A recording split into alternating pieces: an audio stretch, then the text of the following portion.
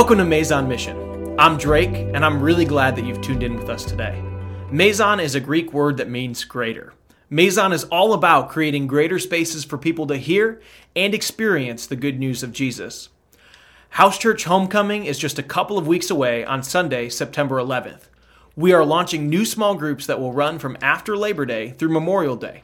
This is the best time to get plugged into a group. We've got a group in Jonesville, a Southwest Gainesville group, a Northwest Gainesville group, and also a group that will be meeting at FCC, right across from Santa Fe College. There is definitely a group for you here at Maison. There's a special QR code on the screen that will take you directly to the House Church sign-up form. Let us know what you're looking for or what group you want to join, and we'll get you connected. Next weekend is Labor Day weekend, and because of the holiday, we will not be having an online program. Get out and enjoy the day with your family or friends, and we will see you at the House Church Homecoming the following week on the 11th. All right, well, this week we are concluding our Summer Jam series, and I'm excited to hear from Maison's pastor, Kevin Brusher.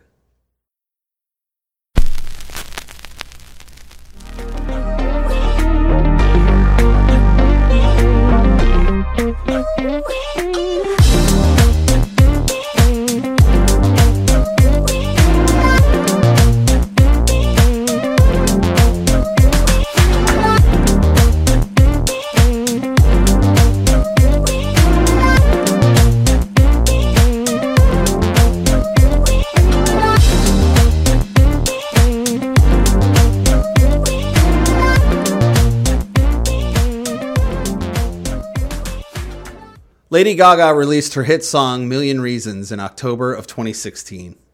If you've ever listened to Lady Gaga, her voice, oh man, it is just amazing. And Million Reasons doesn't disappoint. You feel every word. The first time I heard Million Reasons, I was moved emotionally by her vocal performance. There's just something about those lyrics, especially in that chorus. I've got 100 million reasons to walk away, but baby, I just need one good one to stay. I know this is a love song, but there was something about that line that cut just a little bit deeper to me. I could relate to those words, and I knew many others that could as well. Only it wasn't because of a romantic relationship or a breakup or anything like that. It was because so many of us are wrestling with what to do with our own faith in Jesus. We don't feel like we fit in at church. We don't know how or if we should keep going when it feels like everything we thought we knew about Christianity is either on fire or crumbling to the ground around us. If you've been around Maison for more than 5 minutes, then you already know that our hope is to be a home for the spiritually homeless. Some of us have questioned our beliefs and our faith. Some of us have deconstructed our faith. Some of us are reconstructing our faith. But it's been a bumpy ride. The last few years haven't been easy. Between political culture wars, the pandemic, racial tensions, Christian nationalism, and more, it's hard to know where you can go anymore to find an honest and humble presentation of the gospel. And that's just the big stuff that all of us are dealing with. Inside the church, it's gotten even worse.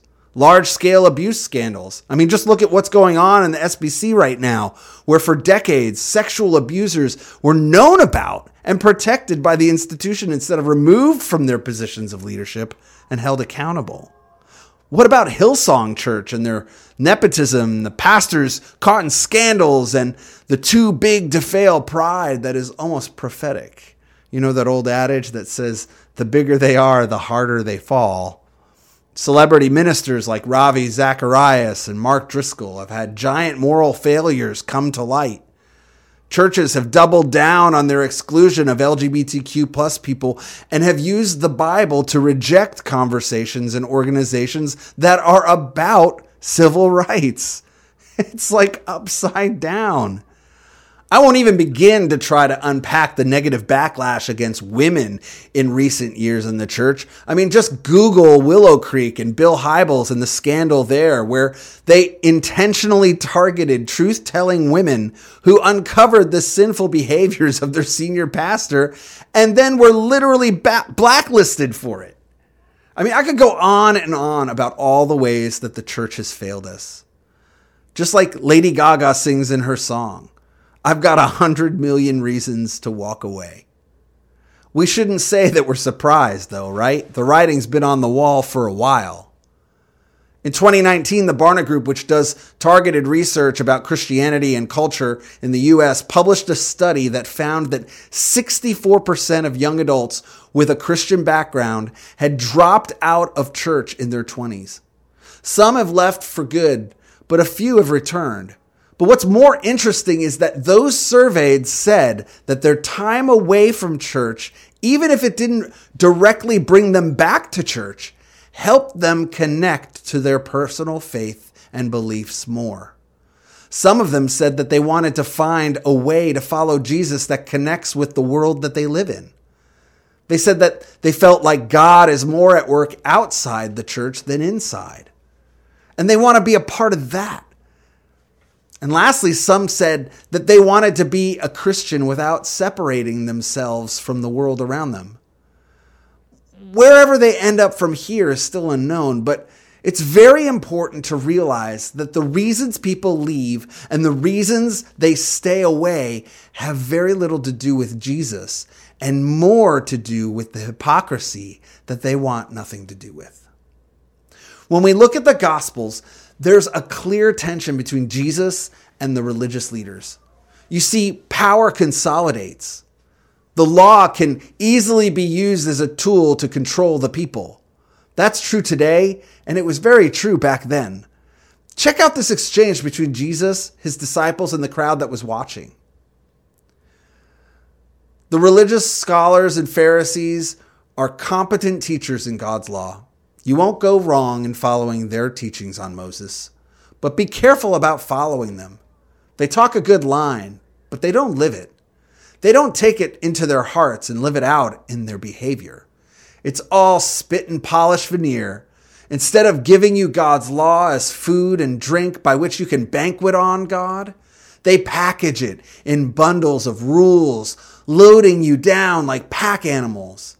They seem to take pleasure in watching you stagger under these loads and wouldn't think of lifting a finger to help. Their lives are perpetual fashion shows, embroidered prayer shawls one day and flowery prayers the next. They love to sit at the head of the table at church dinners, basking in the most prominent positions, preening in the radiance of public flattery, receiving honorary degrees, and getting called doctor and reverend.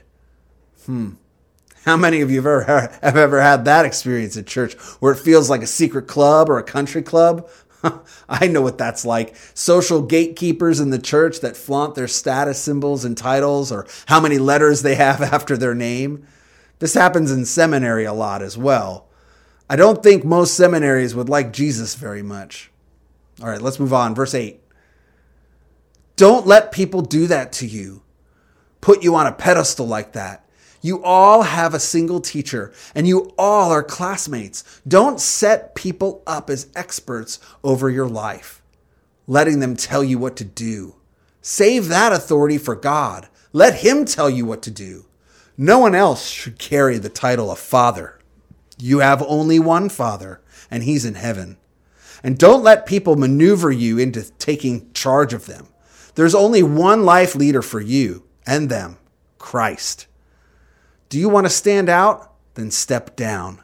Be a servant. If you puff yourself up, you'll get the wind knocked out of you. But if you're content to simply be yourself, your life will count for plenty. There's so much stuff just in this passage, and I could read on because this chapter continues, and Jesus really gives the Pharisees and religious leaders a scathing rebuke. But let's look at what was just said here in this passage. Avoid getting wrapped up in status and notoriety. That's a tough one because we want our popularity and our recognition to also be attached to our legacy. We want to make a difference, and we think that being an influencer or making a huge impact through impressions is going to give us a sense of purpose that's going to last beyond our days. But the thing is, that's not God's purpose. It wasn't His purpose for Jesus, and it isn't His purpose for us. We're called to be humble. I know that that's a tough one to swallow. Another bit that stands out to me is that Jesus isn't telling people to follow the rules so that they can be used to oppress. He's setting a new standard, a new objective. Jesus is saying, follow me. There's this really triggering word that everyone likes to use these days. It's called deconstruction. But I want to zoom out on deconstruction. When I went through this process over a decade ago, it was just called questioning your faith. But if we zoom out even further than that, we can even read sections of scripture and follow the stories of the early church fathers, and we see that testing, questioning, and reforming our faith and beliefs are a natural part of the journey with Christ. When the institutional church pushes back against those who challenge the system and seek a more Christ-like church, they are being more like the Pharisees than they are being like Jesus. When Jesus captures the heart and imagination of people who want to really do the things that Jesus did and see the kingdom that Jesus tells us about, we start to see just how broken the church is. Looking back at that Barna data, it's so interesting to see that people aren't leaving Jesus. They're still very much compelled to follow Jesus. No, people are leaving because in many places the church has lost the plot. That's why we're here. That's why Maison Mission exists. Jesus has still captivated our hearts, but we see that the church is broken and needs to be refocused, revived, restored. Nothing will change, though, if we don't recognize the things that have been broken by the church. Nothing will change if we don't hold people in power accountable for the things that they've done to keep God's children out of God's kingdom. We get to be a new kind of church that swings the doors open wide, that welcomes and includes and celebrates everyone, while still challenging us to follow Jesus and be transformed by the Spirit of God. I believe that there's a better way to do church, where we can truly find humility, serve each other, and bless each other. There's hope, there's encouragement, and there's life to be found in the good news of Jesus. And that is why the Maison Mission exists. We want to be hope dealers to the new post-pandemic world. Going back to that Lady Gaga song, I pray every week that Maison would be that one good reason to stay. One good reason to not give up hope. One good reason to keep going, to keep moving towards Jesus. Jesus still believed in the church. And he knew that it was going to be made up of broken people trying to figure things out while loving God and neighbor. I hope that you're encouraged today. Question everything, but please don't give up hope. Let's pray together. God, I thank you that you don't give up on us. You don't give up on your church. You don't give up on the hope that you give to us. Lord, I want us to be a church that focuses on that hope, that can see beyond the failings and the hurt and the abuses that are happening by powerful people and institutions that are trying to manipulate and coerce people by using your words against them. Lord, I want to be a place where people can go and find healing from those hurts, a place where people can come and find peace, where they can connect with your heart for us. Lord, that we can know that you truly are for us and with us. God, I pray that you would continue to grow us closer to your heart, that this small church movement would continue to grow and would continue to draw people closer to you. We pray all this in your name. Amen. If you're someone listening to this program and you found your way to Maison, and this might be your last stop on your way out of church town because you're so fed up with what you've seen, I want to encourage you.